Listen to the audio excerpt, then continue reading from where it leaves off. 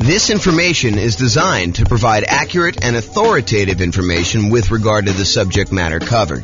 It is offered with the understanding that the presenters are not engaged in rendering legal, accounting, or other professional services. If legal advice or other expert advice is required, the services of a competent professional should be sought. Welcome to the Lancaster Real Estate Investing and Real Estate Financial Planning Podcast. Learn all about investing in real estate in Lancaster, California, with a combination of real estate financial planning and modeling with numbers specific to Lancaster, plus syndicated, more generalized recordings of live and pre-recorded real estate investing classes, not all of them specific to Lancaster. Be sure to stay tuned after the podcast for a message from our sponsors. Well, good morning and welcome, everyone. This is James Orr, and this is a brand new class. I think it's going to be a really short class, actually, but it is an important class, and that is actually in the title. It is the importance of loan planning for real estate investors. And you're like, loan planning? What is loan planning? Well, there are limitations on how many and what types of loans you can typically get, and also the preferred order, the order that is going to be optimal for you as certain types of real estate investor. Like if you're going to be a nomad or something like that, then there are definitely a order of loans that you may want to consider. And there's probably exceptions to all these things I'm about to say, but it is good to think about this because you could back yourself into a corner and put yourself in a situation where you wish you would have done things differently had you only known. And so this is my opportunity, my way of telling you in advance so that you do know and you can plan around this. Okay. So before I even begin, I will tell you, these are discussions you should be having with your own lender and your own real estate agent. And so, go sit down with them. And part of what I think a real estate agent and what a lender should be doing is offering you this type of consultation. They shouldn't be, in my opinion, just selling you a house or selling you a loan. They should be helping you plan, helping you kind of like formulate a plan and make sure that you avoid making mistakes down the road. It's not just about getting this deal done. It's about getting to your ultimate goal of being financially independent with real estate, if that is your goal. But whatever that is, you really should be talking to your lender and your real estate agent and kind of getting this plan. Okay, so let's talk about loan planning. First, you can get Fannie Mae, Freddie Mac loans. These are the quasi-government loans that most lenders sell their loans to. You can get those until you have 10 non-owner occupant finance properties. Okay, so you still got to be able to qualify for all these, but your personal residence counts as one as well. So if you have a property that you're living in, you can have 9 additional non-owner occupant finance properties. And then they're going to cut you off from getting additional non-owner occupant investor finance properties from Fannie Mae, Freddie Mac. So that's sort of the rule, is that 10 finance properties. Now, we said that your personal residence counts as one. Any portfolio loans and any other loans you have on like single family homes, condos, townhomes, duplexes, triplexes, fourplexes, any loans you have on 1 to 4 units, they do count against your 10 too, even if they are adjustable rate mortgages and balloons. So adjustable rate mortgages, the interest rate on those loans varies. Sometimes they'll be fixed for 5 years and then they vary each year after that. Sometimes they'll be fixed for 3 years and they vary after that. Sometimes they'll be fixed for 7 years, whatever they are. So all of those would count towards your 10. And any balloons. Balloon is like you have a loan and maybe the payments are based on it lasting for 30 years, but there is a balloon at 10 years, which means that you need to either refinance or sell the property or pay off the loan at the 10-year point in order to be able to continue with that property. Otherwise, the loan is going to be called due and they're going to foreclose if you don't actually pay it.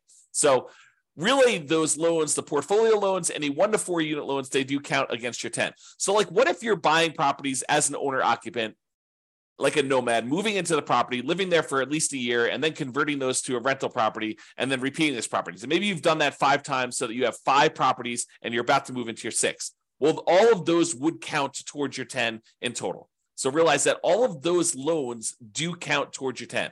Now, you can get more than 10 if you're buying another owner-occupant property. So let's say you decided you're going to go buy, 10 investment properties. You have a inheritance from mom and dad or, your rich uncle, and they actually allow you to go and, they give you enough money so that you're allowed to go and buy, 10 properties. You've got enough down payments for 10. Are you then, and you get 10 Fannie Mae, Freddie Mac sort of loans where you're putting 20% down, 25% down in order to buy those. Can you go buy an 11th property with some type of Fannie, Freddie, 30-year fixed rate financing type of loan? And the answer is yes, you can, but only if that 11th property is an owner-occupant property. You can buy more than 10, but it has to be an owner-occupant property. So you need to be able to think this through about like how many loans you're going to get and what type of loans you want to get. So if you go and you do, and by the way, it's not just number 11. You can do number 15 as an owner-occupant. There's no limit to the number of owner-occupant loans you can get, and you can convert the previous ones you had to investment properties, but you can't initiate a new loan as a non-owner-occupant. You cannot get a new finance property as an investment property beyond loan 10. And that's really what we're talking about. So there's really no hard cap on the number of nomad properties that you can do. Now, you still have to qualify for all these, right? Like you still need to have your debt to income ratio. You still need to have the reserves for that. You still need to be able to qualify with your credit score. But there's no limitation on the number of loans you can get that. So why are we even making such a big deal out of all this stuff? Like I went and I told you that there's this 10 number and like it's important for you to think about, but like what is the big deal? Why are we so concerned about these Fannie Mae, Freddie Mac type loans? Well, one of the reasons we're so concerned about them is they are the 30-year fixed rate loans that you could typically get. If you remember when we talked about all the different loan types we can get, conventional loans and VA loans and USDA loans and, the portfolio loans and commercial loans, if you remember, really the concern about a lot of these other bonus loan products that we have, the portfolio loans and commercial loans and all that other stuff, is that they're not usually 30-year fixed rate financing. And so if you are concerned, as I think you should be, at least a little bit concerned about some type of interest rate risk, having these rental properties that all have variable rate loans on them or adjustable rate mortgages on them, are you concerned about rates going up? It's possible rates can go up. Look at what happened in the last year. And if you think, 7%, well, that's really, really high. We're never going to go above that. Well, I think I did some math. This is probably a year ago now at this point. I made a whole new tool for you to be able to put in what the current interest rate is. And then I tell you what percentage of the time interest rates have historically been above that. And right now, I think at like 7%, interest rates have been above that like 50% of the time or more. So realize that we can go a lot higher than where we are today. And if you're getting these adjustable rate mortgages, then you have some type of at least potential interest rate risk. So these 30-year fixed rate loans that you're able to get, the 10 loan spots that you're able to get with these are really, really valuable and really, really important. So you got to be careful about that. And that's why we're talking about thinking this through and doing some loan planning with the help of your real estate agent or your lender to begin with. So after you get to these 10 finance properties, which I'm using 10 to kind of show you that it's like if you're trying to buy another investment property. But as I mentioned, if you're buying another owner-occupant property, you can go above that. But let's just say, after you get to your 10 finance properties, if you want to buy additional investment properties, you're typically using some type of portfolio loan. Portfolio loan, just to recap that class, but go watch the class if you want more information, is a loan that the lender is keeping on their books. They're not selling it to another quasi-government organization. So after the 10 finance properties, you need to get a portfolio loan or a commercial loan, or you get private financing, which we covered yesterday in detail, or you need to do some creative financing in order to then purchase additional investment properties. By the way, the commercial loans, which are typically used when you're buying 5 units or more, they do not count towards the 10. So if you have an apartment building, you bought a 50-unit apartment building, that does not usually count as one of your 10 finance properties. So there's kind of a way to kind of think about that too. So, some people might use the strategy of, I'm going to go buy whatever it is, 10 investment properties over time. I'm going to wait for the equity to kind of build up in them. Some properties going up in value, so they appreciate a little bit. You're paying down the loan, so you're paying down the debt, and your equity is increasing. And then eventually, you might use a 1031 exchange where you sell those properties, move the equity from your properties, and you go buy a 25-unit apartment building or 50-unit apartment building or 100-unit apartment building, whatever you're going to do. And then you could start back over with your Fannie Freddie loans if you wanted to do it that way. That is a strategy to do. But it's important for you to think through, what will my situation look like? What will my number of properties and what loans will I have on them? And what will my cash flow be? I mean, like, you're thinking about this whole kind of like process, your vision of what it will look like when you are financially independent. And then you're saying, okay, based on that, how am I going to get there with the loans I have? Which ones of these are going to be my 30-year fixed rate financing loans? Which ones I'm planning to hold long term? And I want to have those really good low interest rate, fixed rate financing loans in place. And which ones am I going to use just as kind of like short term rocket boosters to get this really amplified return in the beginning, return on equity in the beginning, and then eventually you're going to sell those off, 1, 2, 3, 4, 5, 10 years in the future, and utilize that equity to maybe either invest in something else or pay off the existing properties you have or whatever you're going to do there. So understanding what gets you to financial independence and what that looks like for you is important. And then sitting down and figuring out which loans are going to go with which properties is what we're talking about. Loan planning. How you're going to get those loans and which ones are going to be there and what will look like at the end. And if you have to do some really complicated stuff in the middle, what it will look like in each one of those complicated stages. Okay. So use your first 10 loan spots wisely. These are the 30-year fixed rate loans with low interest rates and typically high mortgage balances, especially if you're doing some type of like nothing down nomad / house hacking strategy, or low down nomad versus house hacking type strategy where you're basically buying properties with 3% down, 3.5% down, 5% down, or nothing down if you're doing USDA or VA for the first couple ones. So make sure you think through these ones because they're typically the really high mortgage balance ones, and they typically have relatively low interest rates compared to the other loan products you can get, and they're fixed rate financing. So have a good loan plan and think that through. Now, one of the considerations when you're thinking about this is if you know that you only have 10 of these and they tend to be the better loan products you can get, you may want to think about trying to use larger loan amounts for those if you can. Now, I'm not sure this would be my overriding principle, but if you have a choice, if you're on the fence, and it really doesn't matter if you go a little bit larger or a little bit smaller, using these in order to get a larger loan spot tends to be better. And here's why. Imagine for a minute, you've got 10 loan spots, which you do. And you could use those loan spots to go buy 10 $100,000 properties today. Or you could use those loan spots to go buy 10 $300,000 properties today. If you fast forward into the future and you bought the 10 $100,000 properties and they eventually get paid off, and sure, they're appreciating and stuff like that, but we're going to assume that we're talking about in today's dollars, what they're worth. Once they're paid off, you have 10 $100,000 free and clear properties, which is about $1 million worth of property. However, you got 10 $300,000 loan spots. Now you have 10 free and clear, paid off $300,000 properties, or about $3 million in net worth. Which would you rather have? Would you rather have $1 million in net worth? Or would you rather have $3 million in net worth? I know this sounds overly simplified, but that's what we're talking about. If you take larger valued properties and larger loan balances, and you use those optimally for your fixed rate 30-year financing, that's what we're talking about. The difference is deciding which ones and which size loans you ultimately want to have paid off free and clear at the end. Okay, another little trick if you're doing these. So we've been talking about you're limited to 10 30-year fixed rate financing loans from Fannie Mae, Freddie Mac. And that is typically per person per tax return. And what I mean by that is if you and your spouse are married, even if you got all the loans in your name and your social security number, if you share a tax return, that is typically the most loans you'll be able to get, the 10. However, if you and your spouse are married and you each file tax returns independently, separate tax returns, and you alternate getting the loans, one gets one, the next one you buy, you get the other one, the next one you buy, you get it, the next one to buy, they get it. So basically they go back and forth over and over again until you have 10 loans in your name, on your social security number, on your tax return, and they have 10 loans in their name on their tax return. Then you can get up to 20 in a married couple.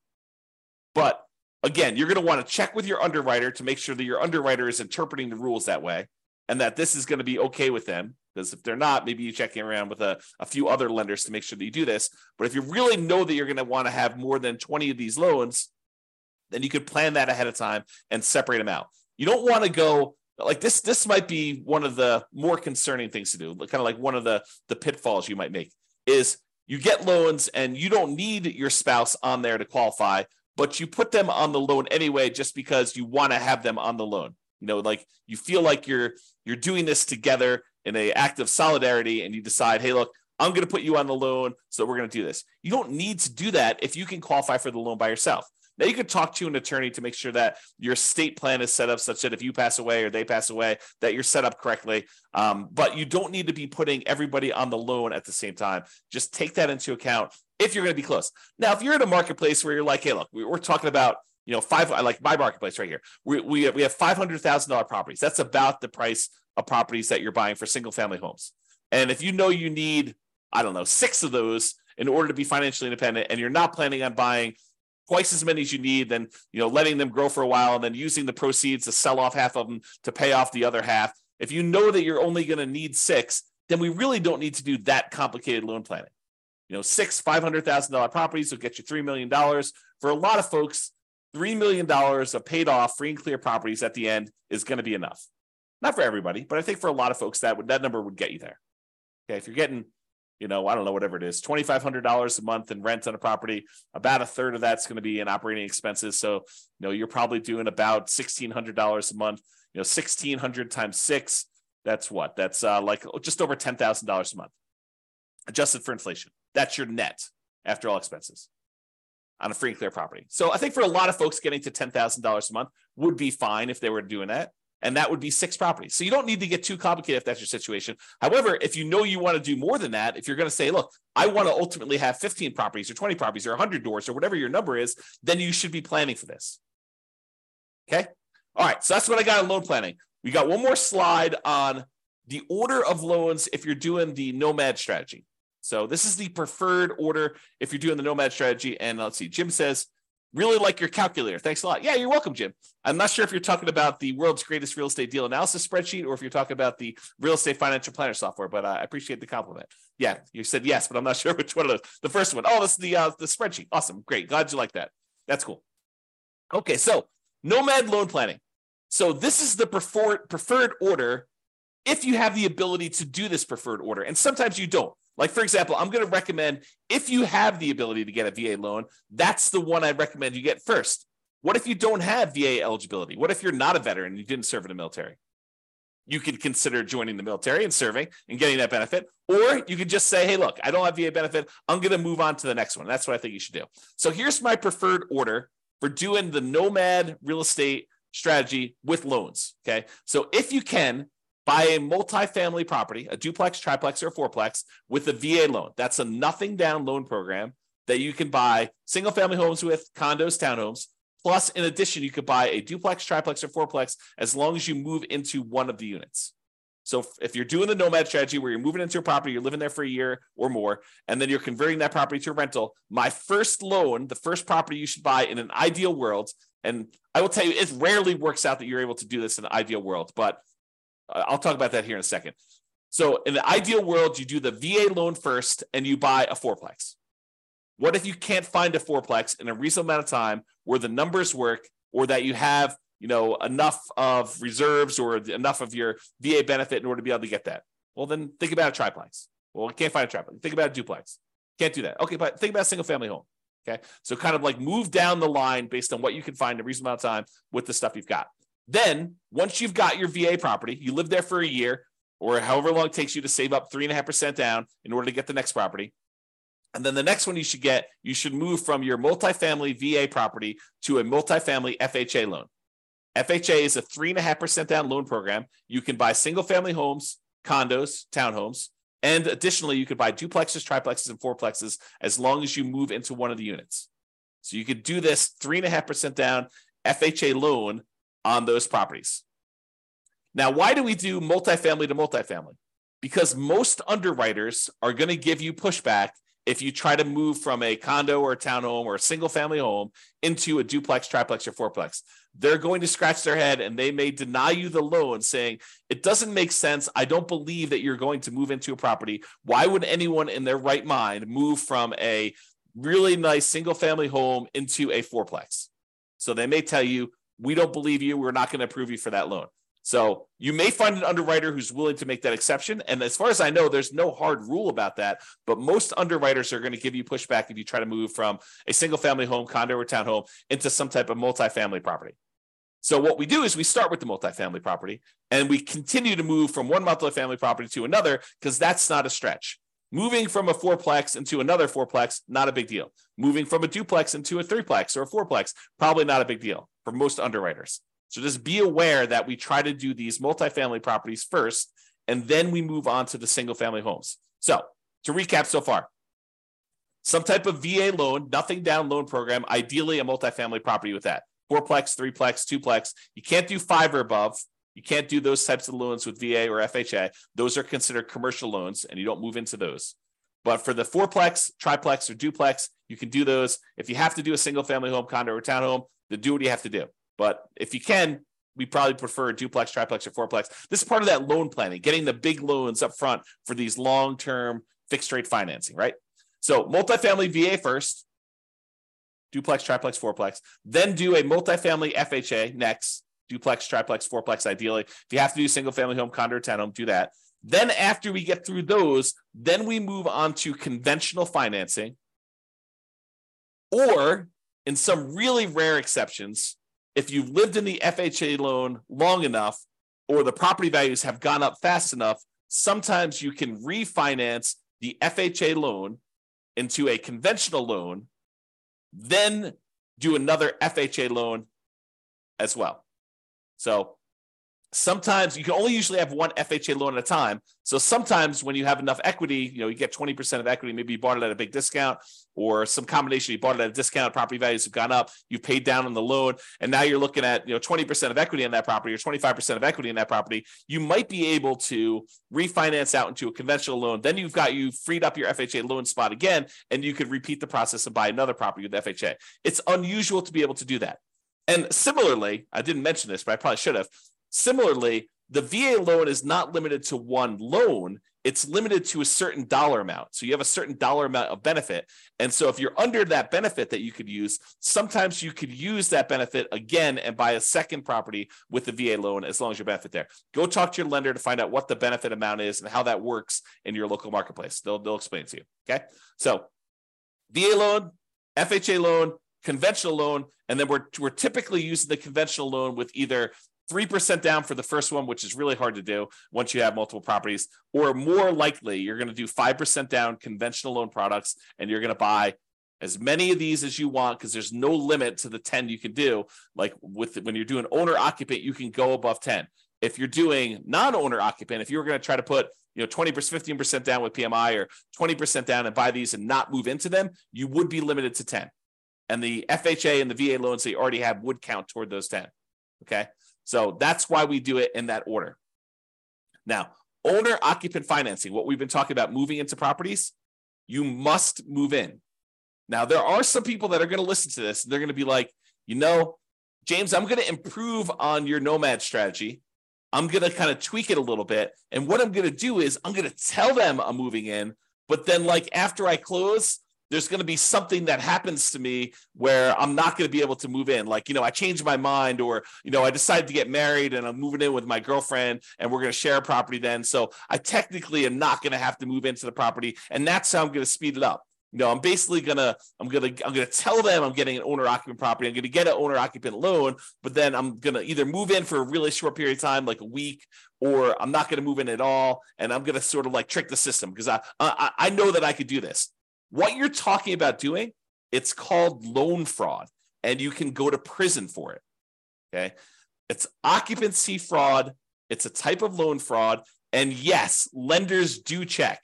When I teach this class and I talk about this live with other people, we have a lot of people in the room that are doing the nomad strategy where they're moving into properties. So I do a poll of the room. I'm like, okay, let's see. So of the people here that have done this nomad strategy where they've got an owner-occupant loan, they moved into the property, and they're living there for the first year, how many have had a lender come and check to make sure that you're living in the property? And like half the room's hands go up. Yep, they do check. So if you think you're going to sort of pull a fast one on the lender, first of all, why would you do that? You've got a partner in a lender who's going to loan you, 95%, or 96.5% if you're doing an FHA loan, or 100% if you're doing a VA loan. You've got a partner who's willing to loan you literally millions of dollars to do this strategy to help you become like financially independent and rich. And what you want to do, your first instinct is, let's screw them over. What are you thinking? You've got a partner who's willing to give you these 95% of the money in order to do these deals, or in some cases 100% of the money to do these deals, and your instinct is, let's screw my partner over? That's horrible. So don't do that. Follow the rules, do it right, and just be successful doing it. Okay? So, off my soapbox. That is what we typically recommend for loan planning. I'm going to do the conclusion here. I've got a few people on live. Doing a conclusion here. If you've got questions about this particular topic, loan planning, or the order you do loans for the nomad strategy, go ahead and queue those up in the chat, and I'm happy to answer those. But in conclusion, planning your loans can help you avoid unexpected limiting surprises later. You don't want to get to the point where you're doing your process and you know that you want to do 14 of these things, and then you didn't realize that you're only going to be able to do 10 conventional fixed rate financing loans. You want to plan for that, taking a few minutes up front. And we're not talking about spending days doing this, right? Like, this is a meeting with the lender, like once a year, maybe, in order to make sure that, you're on track for the type of loans, and make sure that any policies didn't change or any programs didn't change or whatever you're doing. But taking a few minutes up front to discuss this with your lender, and maybe to a lesser degree, your real estate agent, because your real estate agent may have some more insight or different insight than your lender have. This could save you a lot of money, a lot of frustration, and a lot of heartache later. And so that's why we do a very short segment on this. And that's why we make a big deal and explain to you what is going on and why there's limitations there. So lay out your plan, or if you're unwilling or unable to do that, at least utilize the general best practices that we've outlined in this presentation. That's all I got. It doesn't seem like anyone's got any questions. I do appreciate you guys coming on live. This has been James Orr.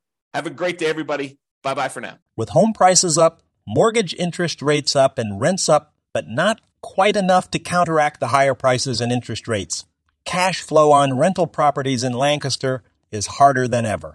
Book a call with the Real Estate Financial Planner to apply our proprietary 88 strategies to improve cash flow on your rentals. See the show notes for a link to schedule your call and improve your cash flow today. If you're a real estate agent, lender, or professional in Lancaster that wants to help our real estate investor listeners, consider reaching out to learn about collaboration opportunities with this podcast. We'd love to add more value to our listeners by having you assist our investors buy, sell, and finance their real estate investments. See the show notes to schedule a call to discuss collaboration opportunities